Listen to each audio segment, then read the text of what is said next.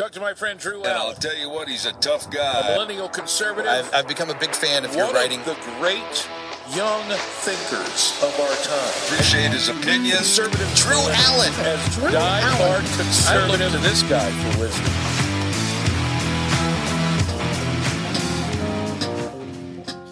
And we're back. Welcome to the Drew Allen Show. This is Drew Allen, your millennial minister of truth. Captain, did you watch the Super Bowl? You didn't watch it? I kind of like that. I saw that it was the most watched TV event in mankind's history. So a lot of eyeballs were glued to it. And I live in Northern California, of course, up in the Napa Valley. And so I didn't have, anybody that I really cared about. I really didn't want Kansas City to win. I guess I'm a Cowboys fan. I grew up in Dallas. And it was a relatively boring game until the very end there. And I was a little heartbroken for the 49ers fans. I got a lot of friends out here, obviously, that are Niners fans.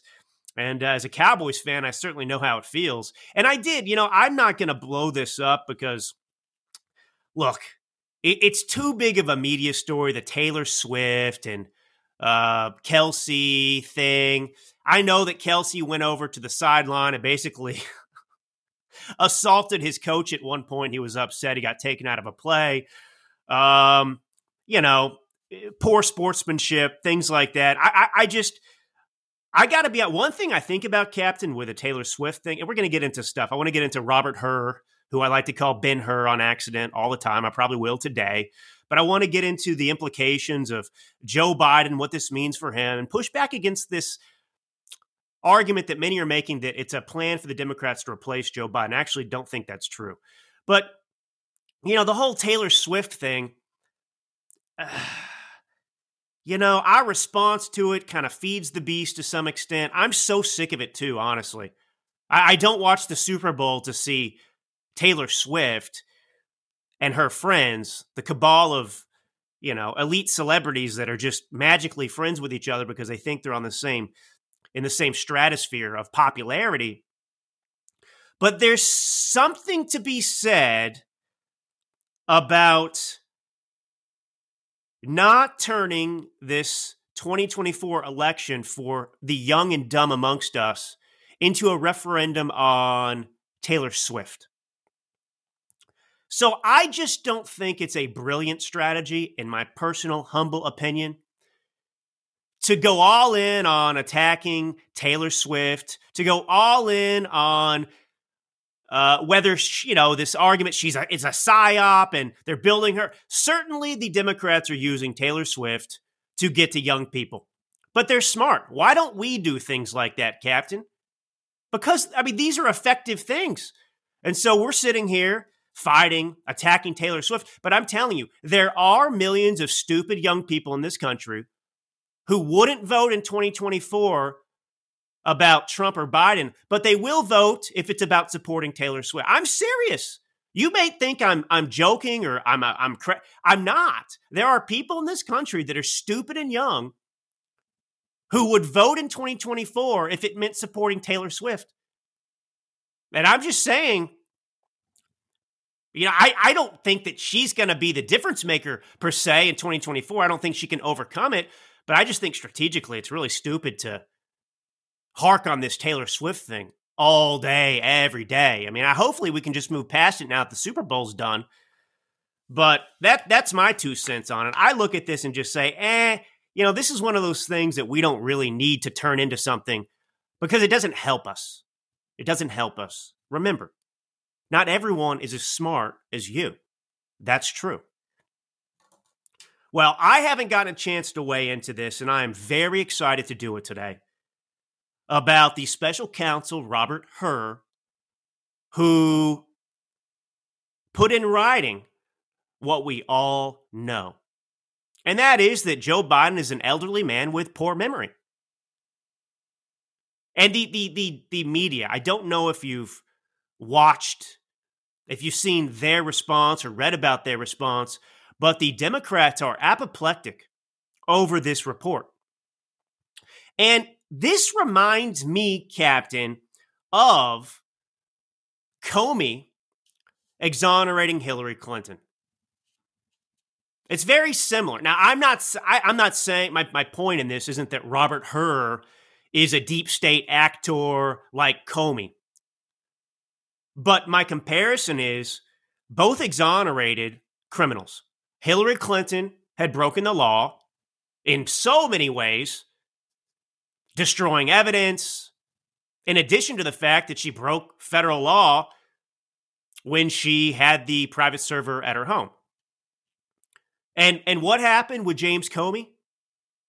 James Comey said, basically, if it were someone else, we'd probably recommend charges, but it's Hillary Clinton and we're not going to recommend charges. So she's off the hook.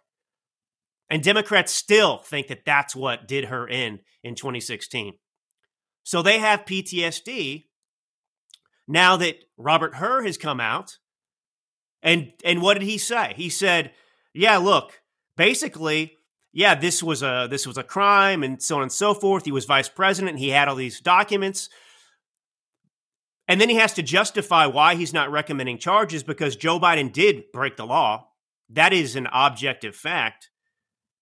But in justifying not recommending any charges to the DOJ, he has to give a reason. And that reason is basically any jury in America would find Joe Biden so mentally deficient that he couldn't possibly stand trial. So I do want to read a couple of things from this. Now, Robert Hur was pretty nice, in my opinion, because he described the fake President Biden in a little bit. Stick with me. They stole the 2020 election. I've said it before. Now we have more mounting evidence that they stole it. All of this damage to the country is because Republicans were cowards and the Democrats used January 6th to force Republicans to bend the knee. That's why we have this fake president in the Oval Office. So anyway, Robert Hur described President Biden as sympathetic, well-meaning, elderly man with a poor memory. Sympathetic and well-meaning. My goodness. I guess he was sympathetic and well-meaning, Captain, when he showered inappropriately with his daughter. I guess that was sympathetic and well-meaning. Although he wasn't an elderly man back then, of course, with a poor memory. So anyway, he said he would bring no criminal charges against the president after this. I think it was a 15-month-long investigation, by the way, over his improper retention of classified documents. And look, these records that were in Biden's possession, these classified documents, they included documents about military and foreign policy in Afghanistan. Other records related to national security and foreign policy, which implicated sensitive intelligence sources and methods. And it's pretty damning, though, because Robert Hur points out just objective things that tell you there's something very wrong with this person's mind or mental capacity at this point. He did not remember, even within several years, Robert Hur writes in the report, when his son, Beau, died.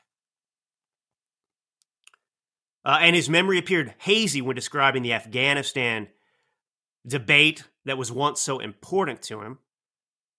Among other things, he mistakenly said he had a real difference of opinion with General Carl Eikenberry, when in fact Eikenberry was an ally whom Mr. Iden cited approvingly in his Thanksgiving memo to President Obama. But not remembering when his son Beau died, and notice he points out even within several years, that's not normal, even if you're older. I'm going to point this out because I heard the despicable Morning Joe Scarborough, talk about how maybe he couldn't remember when his own mother died or something like that. Just nutty, by the way. I want to explain something. This is about more of the hypocrisy and how the media just shapes our opinions. Now, firstly, when Obama was president, the reason I'm leading with this is because what I was about to tell you is that Joe Biden religiously watches Morning Joe. That is the show he watches every morning. Do you remember how they attacked Trump, Captain? Because Trump would watch Fox News? Well, Joe Biden watches Morning Joe. But hey, that is good because I wondered who was keeping Morning Joe on the air. And now we know that his entire audience works in the White House. I don't know anybody that watches Morning Joe, but apparently there are a lot of staffers in the White House, and there's Joe Biden. And so this is the official morning show of the Biden imposter White House. But also, you'll remember during the Obama administration, that the left religiously attacked, obviously, Rush Limbaugh. They've always attacked Rush Limbaugh, and for him having, influence in the party and people listening to him on Capitol Hill. Same thing with Trump, obviously before Rush, God rest his soul, passed away. But do you see how this is? I mean, the media doesn't have any qualms just coming out and attacking people for things that have no reason to attack. I honestly don't care that he watches Morning Joe. I mean, I doubt that he can make it through that. It's like on at like 7 a.m. in the morning. I know old people get up early, but, from what I understand, he's probably still wandering the hallways buck naked. From what, word on the Hill is. So anyway, so it's just damning stuff. But what's crazy is, and I'm going to play a couple things. I mean, the left is just trying to defend this, and it's hilarious because one of the defenses is that Robert Hur, well, he's not a doctor, Captain. If he's not a doctor, he can't possibly observe that Joe Biden is in mental decline. You got to be a biologist to know the difference between a man and a woman, and you've got to be a doctor. Except Joe Biden's doctor apparently will not give Joe Biden a cognitive exam. You realize this, right? He gets the physical every year, but they don't do a cognitive exam. And so, I mean, it's very smart on their part because they just don't have to address it. They can make up excuses about his little kind of limp gait thing with his walk. They can talk about his blood pressure and try and convince people that he's healthy. But if they had a cognitive exam, he couldn't pass it, right?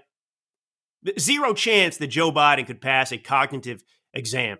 And so they just won't give him one. And actually, I've got a clip in a minute. Karine Jean-Pierre was asked about this at a press conference after Joe Biden gave that disastrous press conference in the aftermath of this Robert Hur report. And she just says, no, we're not going to give him a cognitive exam. I'll play the clip in a second. But the left is in shock by this because it's the first time really somebody that was in a position to actually analyze Joe Biden in an official capacity put in writing what we all know. And the way this administration works as a propaganda machine is if it's not said, then it's not true. If they don't acknowledge it, it didn't happen. So we know that Joe Biden is not mentally fit to be president, but you haven't heard Karine Jean-Pierre say, yes, he isn't mentally fit. So until Karine Jean-Pierre, someone else says what we all observe to be true, well, then it's not true. This is the upside down world that we're living in. Go ahead and cue up cut 1, Captain. I want you to hear Karine Jean-Pierre when asked about a cognitive exam in this. I mean, they do not care, Captain. They do not care. They just middle finger to the American people every single day. All right, play cut 1, Captain. Does the White House think that the idea of the president taking a cognition test, a cognitive test, as a part of this physical is a legitimate idea, particularly just on the heels of the special counsel report, more polling, as my colleague Selena just mentioned, showing that many American people have concerns about that? Look, I got this question last week as well, and I'm just going to say what Dr. O'Connor, it's kind of what he said to me about a year ago when the report came out last year, obviously on his physical, which is the president proves every day how he operates, how he thinks, right? But by dealing with world leaders, by making really difficult decisions on behalf of the American people, whether it's domestic, whether it's national security. And so he shows it every day on how he thinks, how he operates. And so that is how the Dr. O'Connor sees it, and that's how I'm going to leave it. Yes, that is the problem, Karine. That's the problem, Biden administration, that he does show us how he thinks and acts and operates. That's the problem. We see that he can't think, can't act, can't operate. It's just remarkable that they sit here and say this, and that you really don't get more pushback from the media, I guess isn't a surprise to some extent because most of them are in the tank. But she talks about his doctor, right? His doctor, scumbag, what's his name? Kevin. But here, it was a year ago. See, he's due for a physical right now. Basically, every February, he does his physical exam. And so it's February, and we're waiting on this now. But last February, I would remind you that his doctor, the one she mentions there, said that Biden at 80 is healthy. He's fit for duty.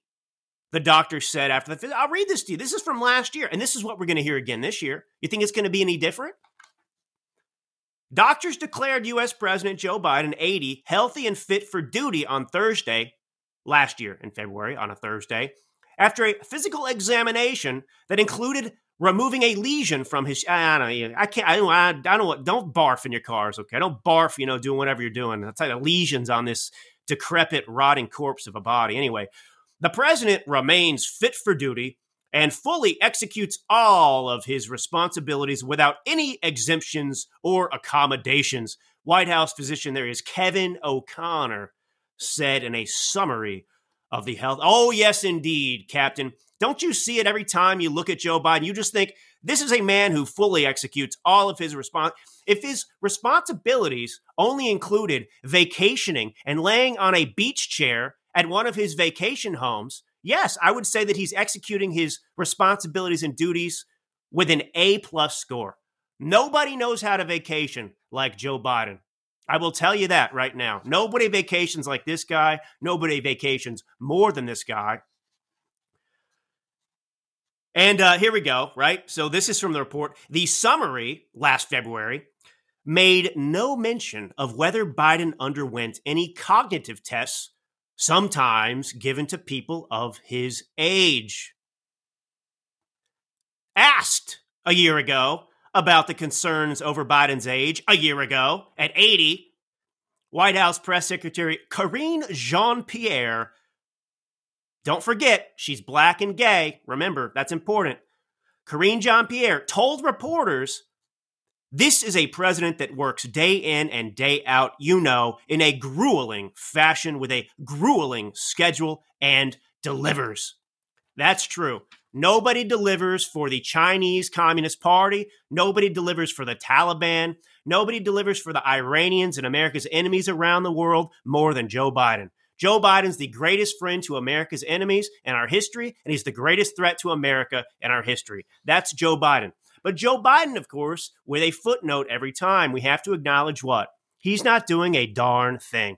This guy doesn't know what's going on. He's not running anything. He's not actually making any decisions. He is a complete puppet, and he's owned by the the Obama people, including Obama himself.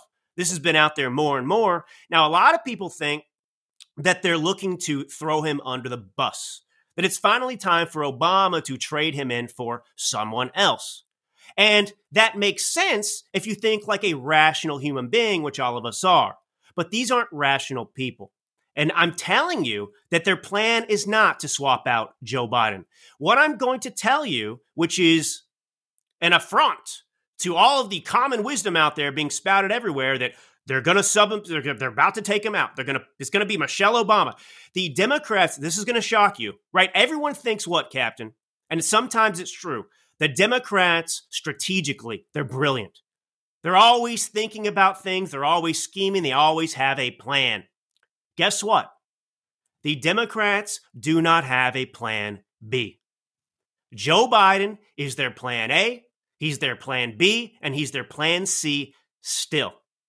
Now, I will give you evidence to back that up because I feel it's incumbent upon me not to just say something like that because I am in a minority in making this point. One thing to point out, while it's obvious that Joe Biden's state's mental, physical, has worsened since 2020, it was bad enough in 2020 that we were saying what even then.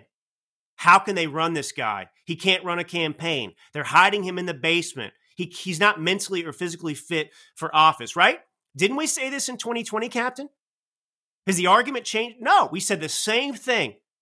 Could anyone comprehend why they would run Joe Biden back then? I mean, you could say the same thing today. Well, they didn't have a deep bench. Who else would it be? Were they going to do Clinton again? No. But they decided on Biden. I need to point something else out. I had this thought, Captain. And I don't know if it's brilliant, but it was a little bit eye-opening for me.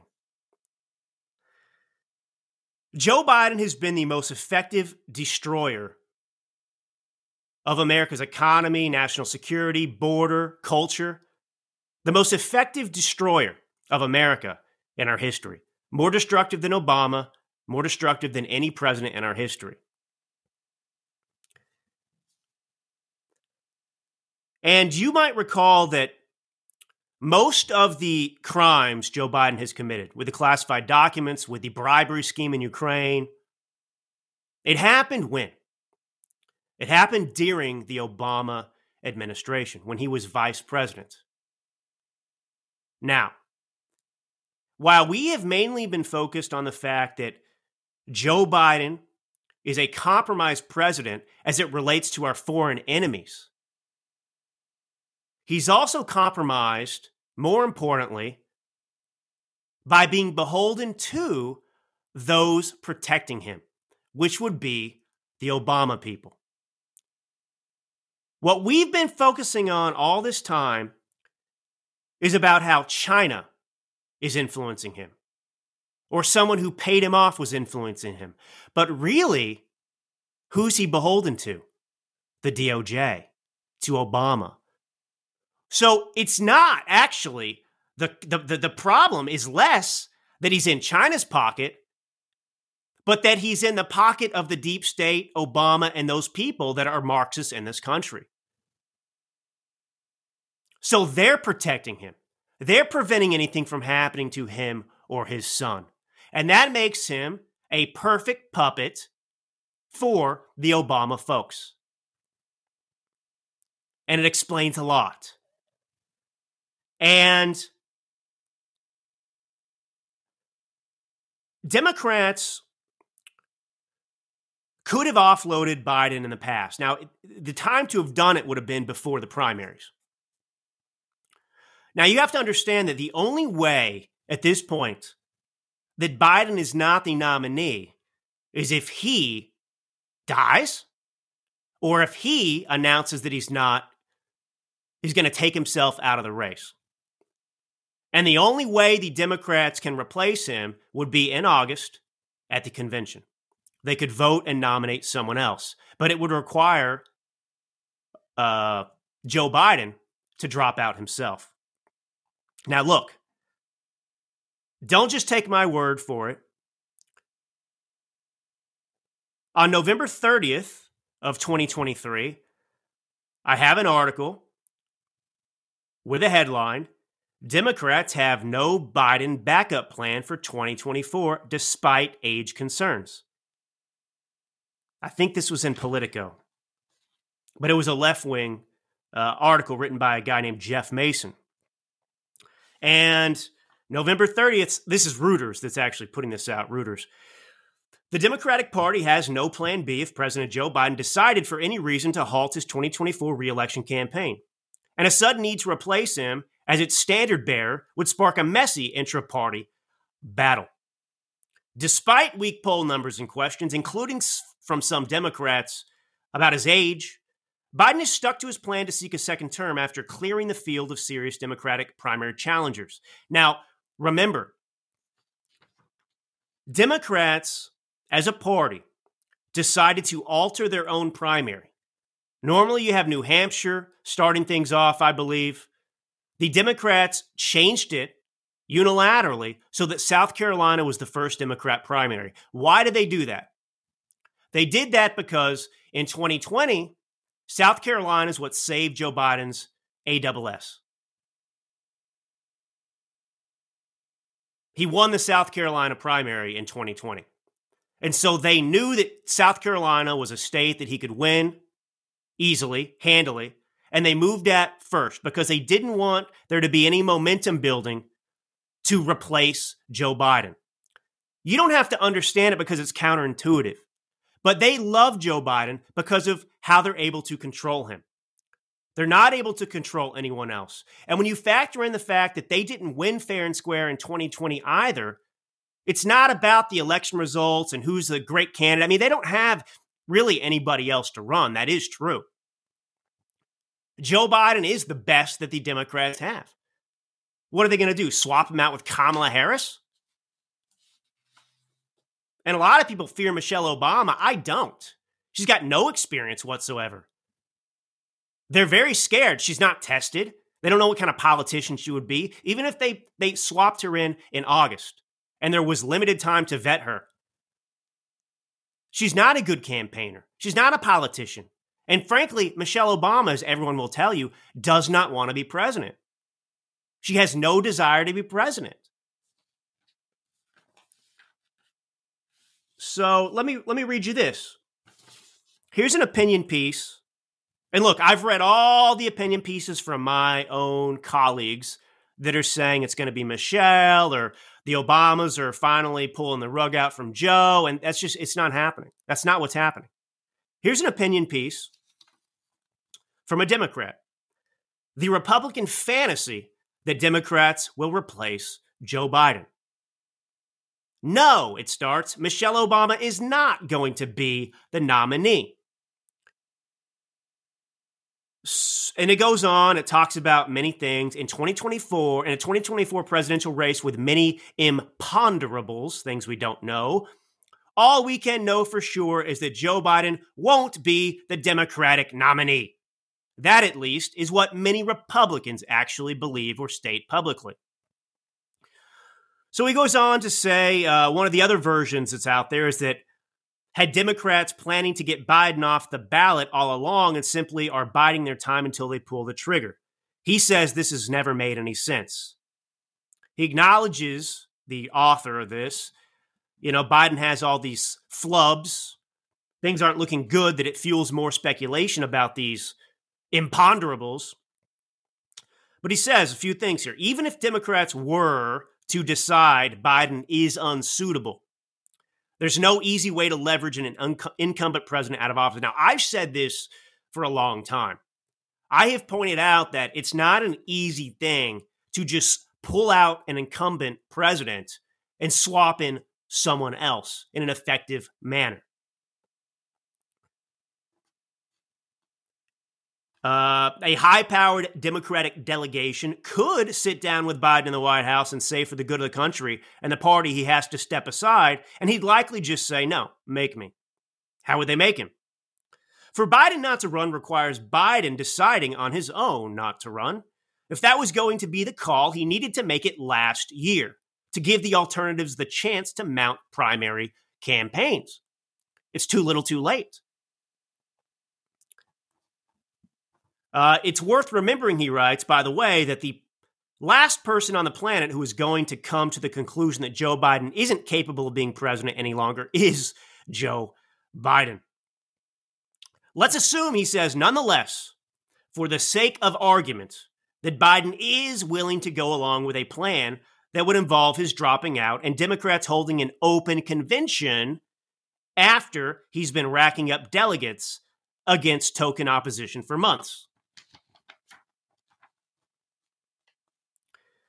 Who would the alternative be? Kamala Harris has lower ratings than Biden. Gavin Newsom? He's looking good on paper and on TV, but is completely untested. As for Michelle Obama, she's highly popular among Democrats, a major cultural figure and a talented communicator. So anyway, he rules it out completely. I'm going to stand up for a second, Kath. I need to make some noise. I don't know. I guess I have sunlight coming in that's making me look like some ghost, some phantom thing here, which is crazy. Here I go. Hold on. Blah, blah, blah.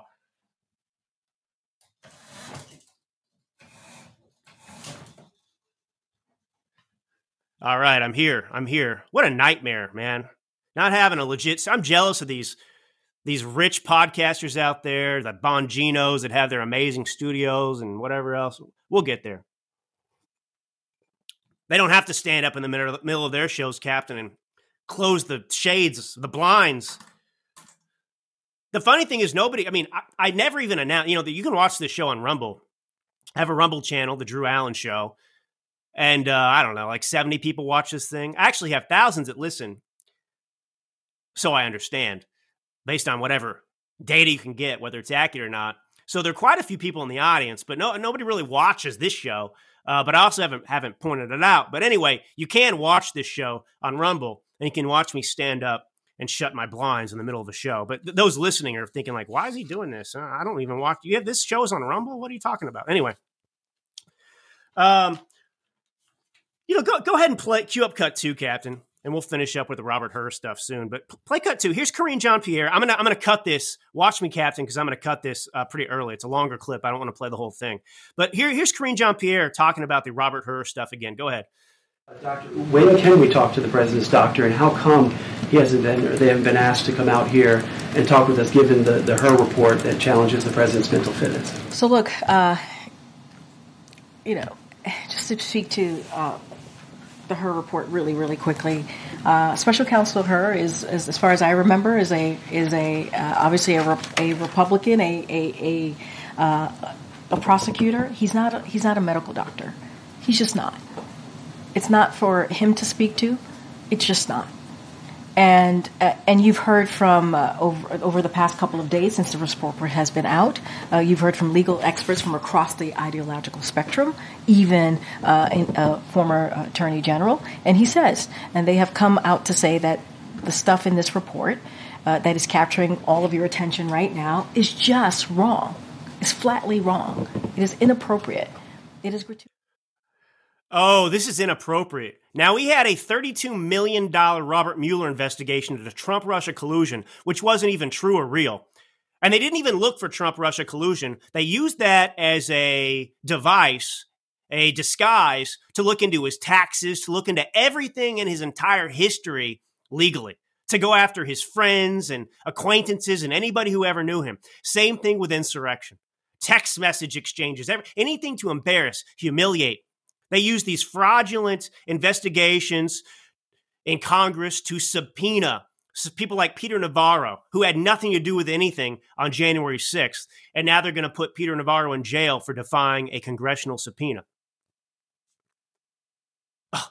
It's just remarkable to listen to these people like Karine Jean-Pierre dismissing this. Well, he's a Republican. Okay.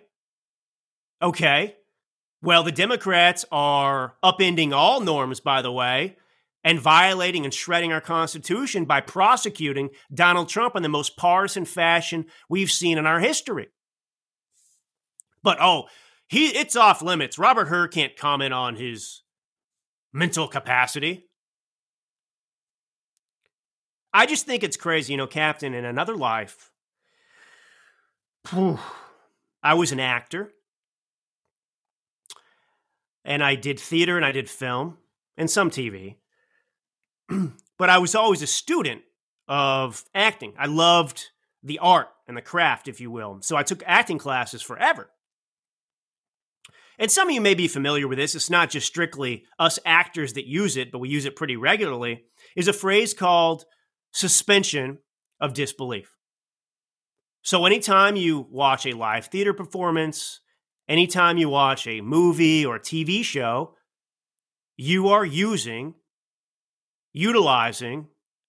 something called suspension of disbelief. You know that when you watch Yellowstone, that Kevin Costner is playing a part.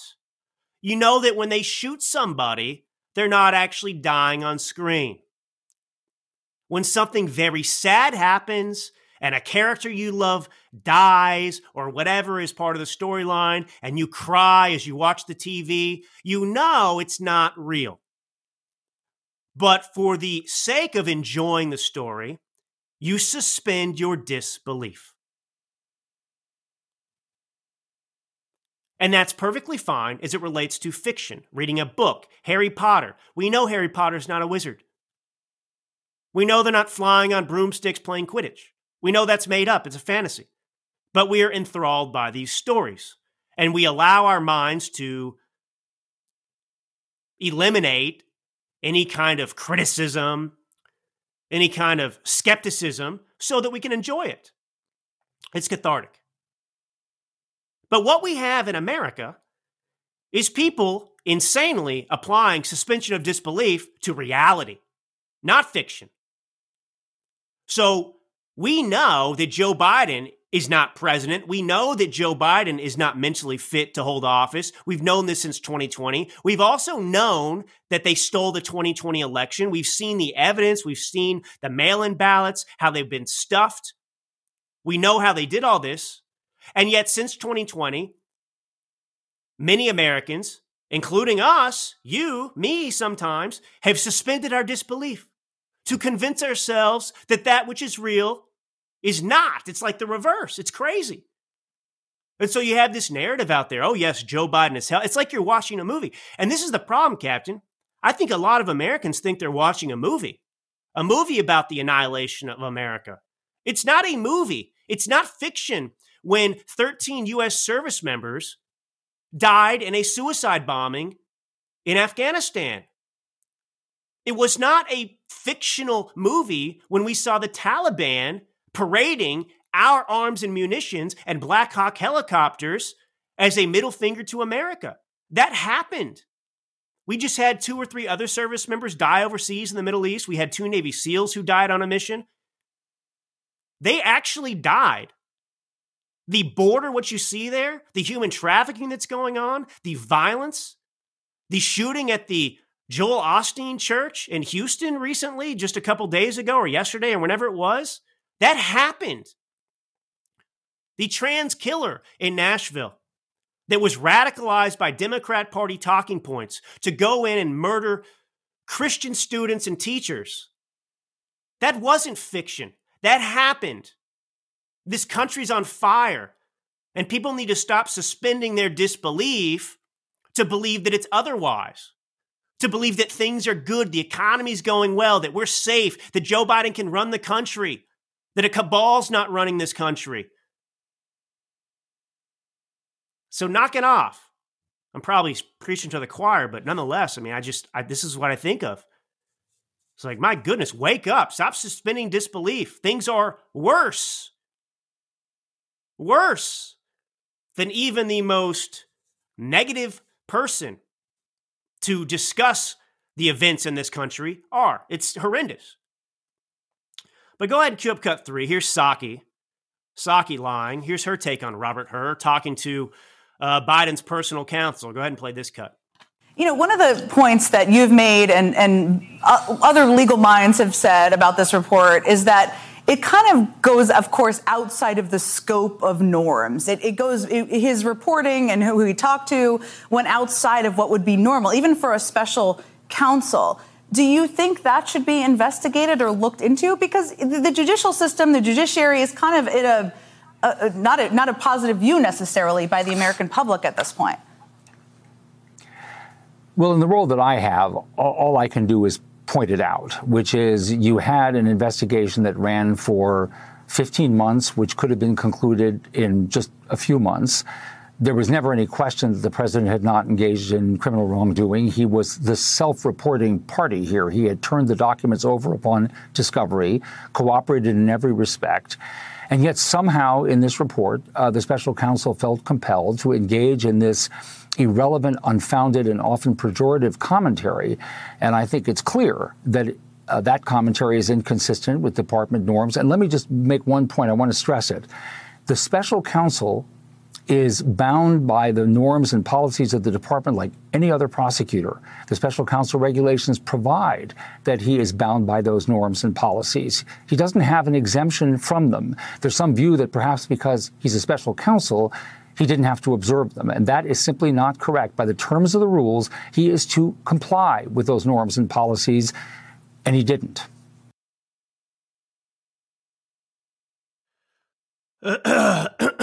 Many things to address there.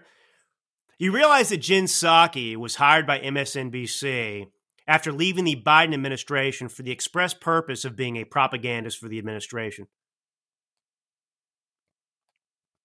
Now, I want you to understand that we learned that Joe Biden took more classified documents than they even admitted to us before in violation of the law when he was vice president. And in this report, it was confirmed also that Joe Biden is not mentally fit to hold office because he's not mentally fit to hold trial. And what's the bombshell? The bombshell is that he criminally took classified documents and he's not mentally fit to serve office. And yet, what is their conclusion? That Robert Hur did something wrong. That this violates norms. And the Democrats have no one to blame but themselves. They're the ones who raided Mar-a-Lago. They're the ones who sent the FBI in to raid Mar-a-Lago and take classified documents. They're the ones that initiated all of this and forced themselves to have to apply also a special counsel to Joe Biden. But notice the difference here. Joe Biden is being effectively exonerated, and Trump, they're still going full steam ahead to try and put him in prison. And this is from notice something else. Do you hear, Captain? Or not Jen Psaki, but the Biden's personal counsel there, talking about how Joe Biden didn't do anything wrong because he cooperated. Now, let me ask you a question. If I commit murder and then I turn myself into the police, did I commit a crime or not? Shut the hell up, you losers. All right, this is damning as well. So these Biden documents that we've learned about, right, from Robert Hur, which obviously Jen Psaki's not talking about, they actually incriminate Joe Biden because they correlate with the Ukraine timeline. By Ukraine timeline, I mean getting his son a job at Burisma, the firing of Viktor Shokin, the lead prosecutor in Ukraine, looking into Burisma corruption, ergo Hunter Biden corruption.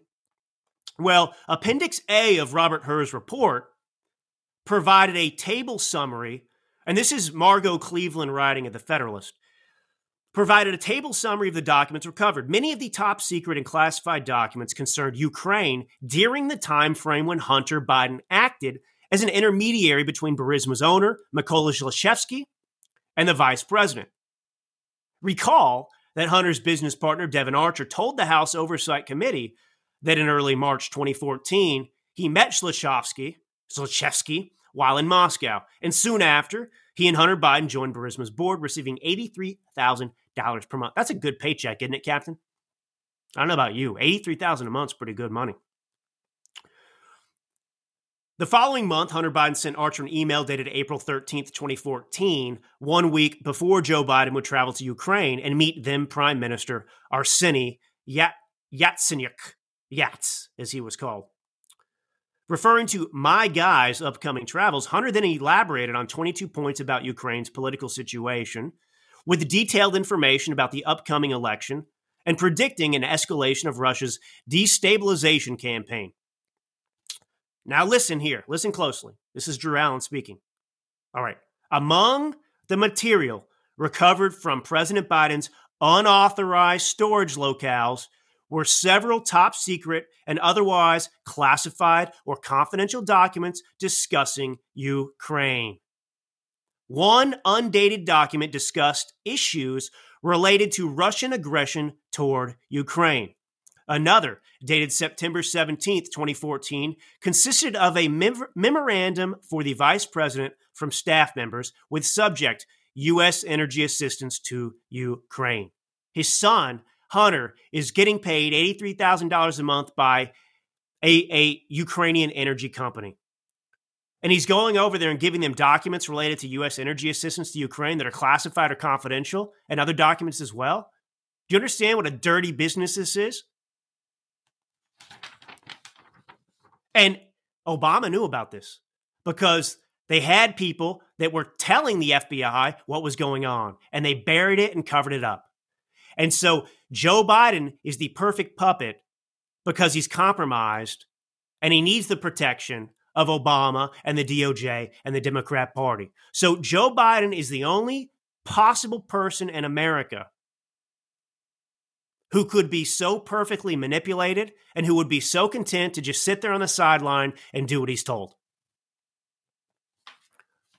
So no, there is no plan B. Now, I'm not saying something won't still happen, but what I am telling you is that Joe Biden is still the plan. He's still the plan, just like he was the plan in 2020. And those are the reasons why. In addition to the kind of ones I read you anyway, that it's just kind of hard and impractical at this point. But Joe Biden's plan A. And if they already were willing to do what they did in 2020, stealing the election, to run a basement campaign, to lie and cover for him like they're doing now, they're just going to do the same thing. Now, Captain, do you think there's going to be a debate between Trump and Biden? No way. No way. And this will be dismissed. You know, the media's already laid the groundwork to justify it, right? Saying that they're not going to give airtime to a dictator. They're going to give airtime to Trump because what he says is dangerous. So they've already laid the groundwork to just say, no, for the good of the country, we're not going to give Trump a platform to lie. That's what they're going to do. So they're going to run a basement campaign. He's not going to go out there and campaign anymore. And they're just going to run on fear-mongering. They're going to run on the tactics of a domestic abuser, gaslighting the American people, telling you what a threat Trump is. It's the same garbage. Exact same garbage. You know, cue up cut 4. These people, I just cannot speak about them in harsh enough terms. Adam Schiff, for over a year, was the leading snake oil salesman for the Trump-Russia collusion. A lie. It was a coup. They knew that there was no evidence of it. Mueller concluded there was no evidence of it. And we, of course, learned in the aftermath that it was a Democrat Party, DNC, Hillary Clinton hit job. They fabricated evidence. They paid for the dossier. They committed a campaign finance violation as well in funding this dossier. And Adam Schiff has never paid a price. Adam Schiff lied and still lies about it. Trump-Russia collusion never happened. You know what's amazing about the whole Trump-Putin narrative, Captain? Is it was actually the Obama administration and Hillary Clinton who had a cozy relationship with Putin. It was actually the Obama administration that lied to Congress in order to make sure that they could sell Putin and the Russians our uranium. Remember Uranium One, that scandal? There were so many. Uranium One. You had Bill Clinton go and deliver a speech in Moscow. He was paid, I believe it was $500,000 for this speech. And the next thing you know, the Obama administration facilitates a deal in which our uranium, like a third of it, some massive number, was sold to the Russians, a foreign enemy.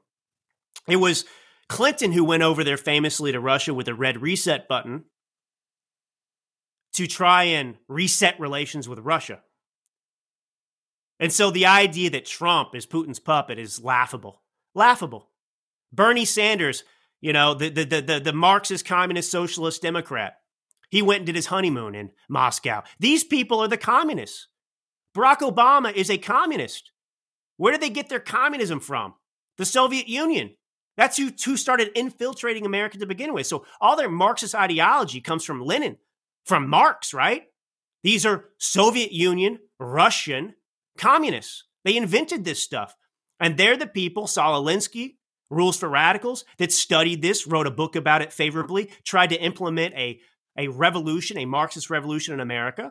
And Obama's part of that. Hillary Clinton's part of that. And you have them accusing Trump of being in the pocket of Russia.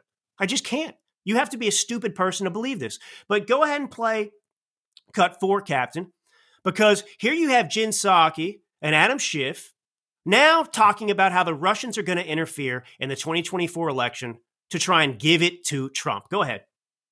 Are you worried that Putin could be attempting, and the Kremlin could be attempting to intervene in our election in 2024? And should we all be spending more time talking about that?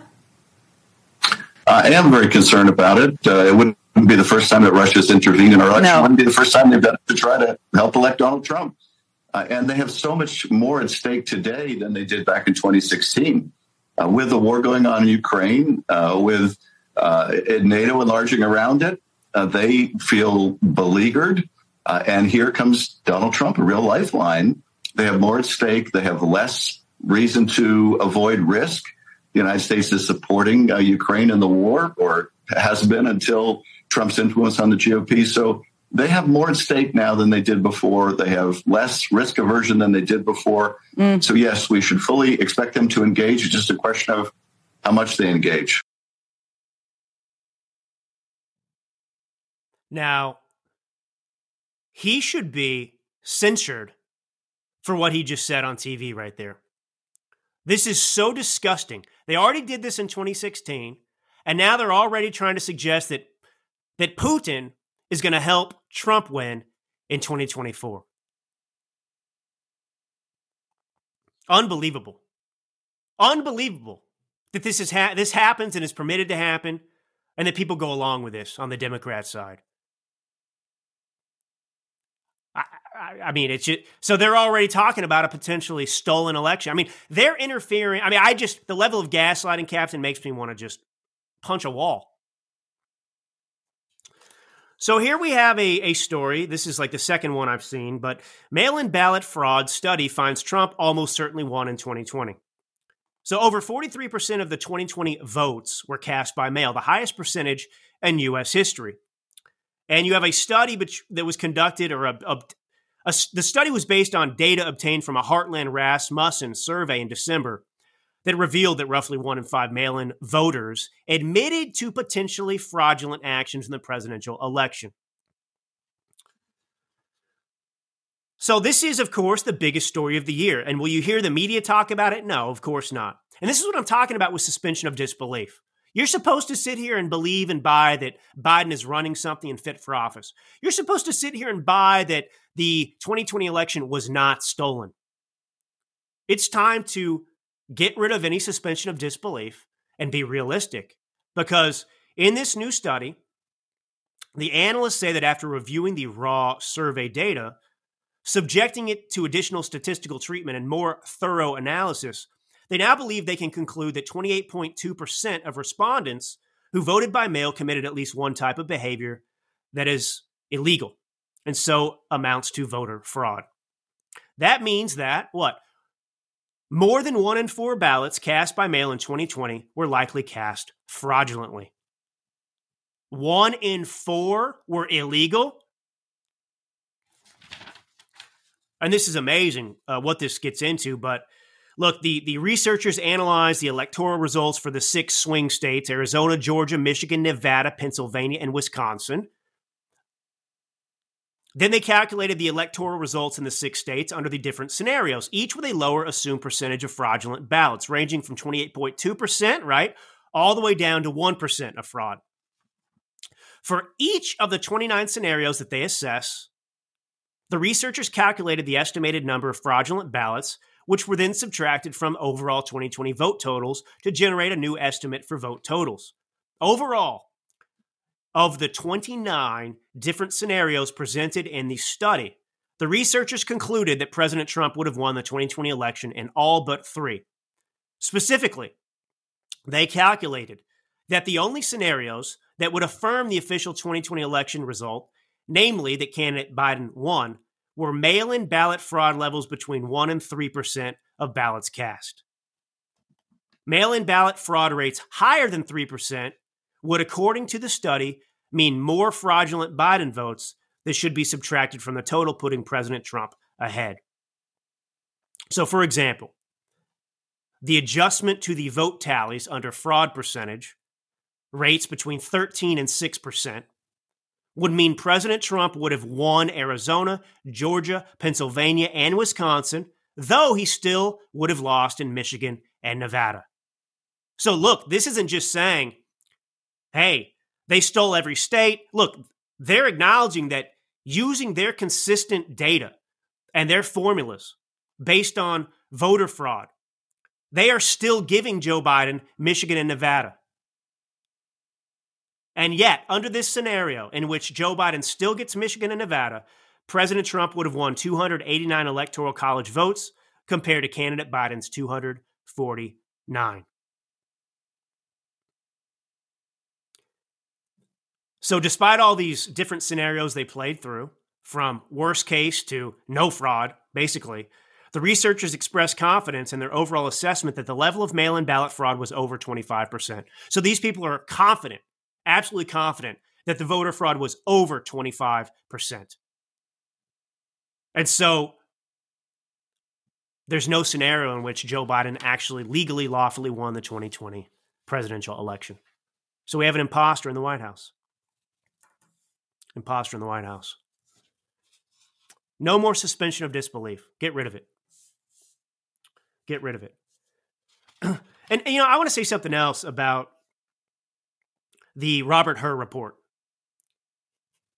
I mean, what did Democrats want? Okay, what were the options, Captain? So he could have recommended criminal charges against Joe Biden. Would the Democrats have been favorable of that? Would they have enjoyed that? Of course not. So Robert Hur exonerates him and has to justify it, and he justifies it by saying he's not mentally fit to hold trial. But there was what was the outcome they wanted, Captain? All right, cue up cut 5. So this last cut I've got, I just want you to hear Mitt Romney. What a unbelievable! Can you believe this person was a Republican presidential candidate? I mean, he was a loser back then. He couldn't fight. He sorry, he was like McCain in terms of running a presidential campaign. Just a total loser. And you can see why they're pushing Ukraine right now. It's not just to continue funding this proxy war for their own personal enrichment and other reasons that we can't even begin to comprehend about how nefarious they are. But one of the reasons they're pushing the Ukraine narrative is because they need it for the election year. So as you heard with Adam Schiff and Jen Psaki, they need to tell people that Trump is in the pocket of Putin. So they're saying and spinning, well, by us demanding support and funding Ukraine, we're showing you that we're anti-Putin. So if any Republican opposes funding Ukraine in perpetuity, that person is a friend of Putin. That's the evidence. But the Senate just passed a $96 billion, I believe, funding package to Ukraine. Now, fortunately, House leadership is saying absolutely not. They're not even going to bring it to the floor for a vote. So that's the good news. But buried in this aid bill to Ukraine from the Senate, which was partially written by Mitch McConnell, the Democrats buried an impeachment time bomb in the fund. Did you hear about this, Captain? So J.D. Vance and Rand Paul sounded the alarm over this. There's a provision buried in this funding bill claiming it's going to allow Democrats, led by Majority Leader Chuck Schumer, to justify another impeachment against President Donald Trump should he retake the White House in 2024. So not only is this traitorous, this is treason, but you also learned from this that they're not confident that Joe Biden's going to win.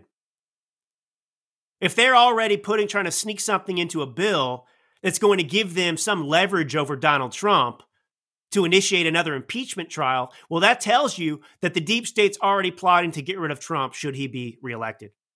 When he's reelected, I should say. So they did pass it. It was a $95 billion security package, and the vote was 70-29. 22 Senate Republicans voted for the package, as did 46 Democrats and 2 independents. So anyway, 26 Republicans and 2 Democrats voted no. Unreal. But this is Mitt Romney. Now, let me just set this up for you. What are the greatest threats to America right now, right? National security, our border situation, the economy, inflation, illegal immigration as it relates to the border, all of these threats. And I want you to hear what Mitt Romney says is the most important vote he's ever cast. Is it for America or is it for a foreign country? Go ahead and play it. The vote we will soon take to provide military weapons for Ukraine is the most important vote we will ever take as United States senators.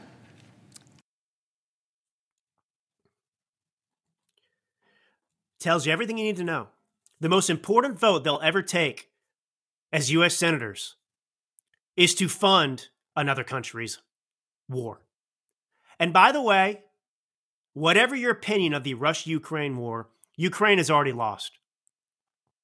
Ukraine has already lost. Ukraine was always going to lose. And I've heard figures up to 500,000 people have died, Captain. A generation wiped off the face of the earth for no purpose. No purpose. And we know that this could have been avoided, but for political reasons, the Democrats and Republicans like Mitt Romney wanted 500,000 people to lose their lives for their own political ambitions and purposes. When a peace deal was on the table, we've known about this for a long time, and we, the West, the United States, obstructed it, prevented it from going forward. And I want you to know, too, that Zelensky is the Joe Biden of Ukraine. He's a puppet. He's a puppet. The same people controlling and pulling Biden's strings are the same people pulling Zelensky's strings. All right, well, that does it for today. It's been rip-roaring show. Good to be with you again. Again, you can watch the show. Go and subscribe at Rumble, The Drew Allen Show. You can watch it there or just listen like you always do everywhere podcasts are available. And if you haven't picked up my copy or your copy of my book, America's Last Stand, Will You Vote to Save or Destroy America in 2024? It's only becoming more and more relevant by the day. Remember, I uniquely, on a field of nobody, by myself, back in October of last year, wrote a book with a premise that 2024 was going to be a rematch between Trump and Biden or some Democrat they might replace him with at the last minute. I had the guts to do it. All right, this is Drew Allen, your Millennial Minister of Truth. God bless you all, truly. And until next time. Talk to my friend Drew Allen. And I'll tell you what, he's a tough guy. A millennial conservative. I've become a big fan of your writing. One of the great young thinkers of our time. Appreciate his opinions. Conservative Drew Allen. As die-hard conservative. I look to this guy for wisdom.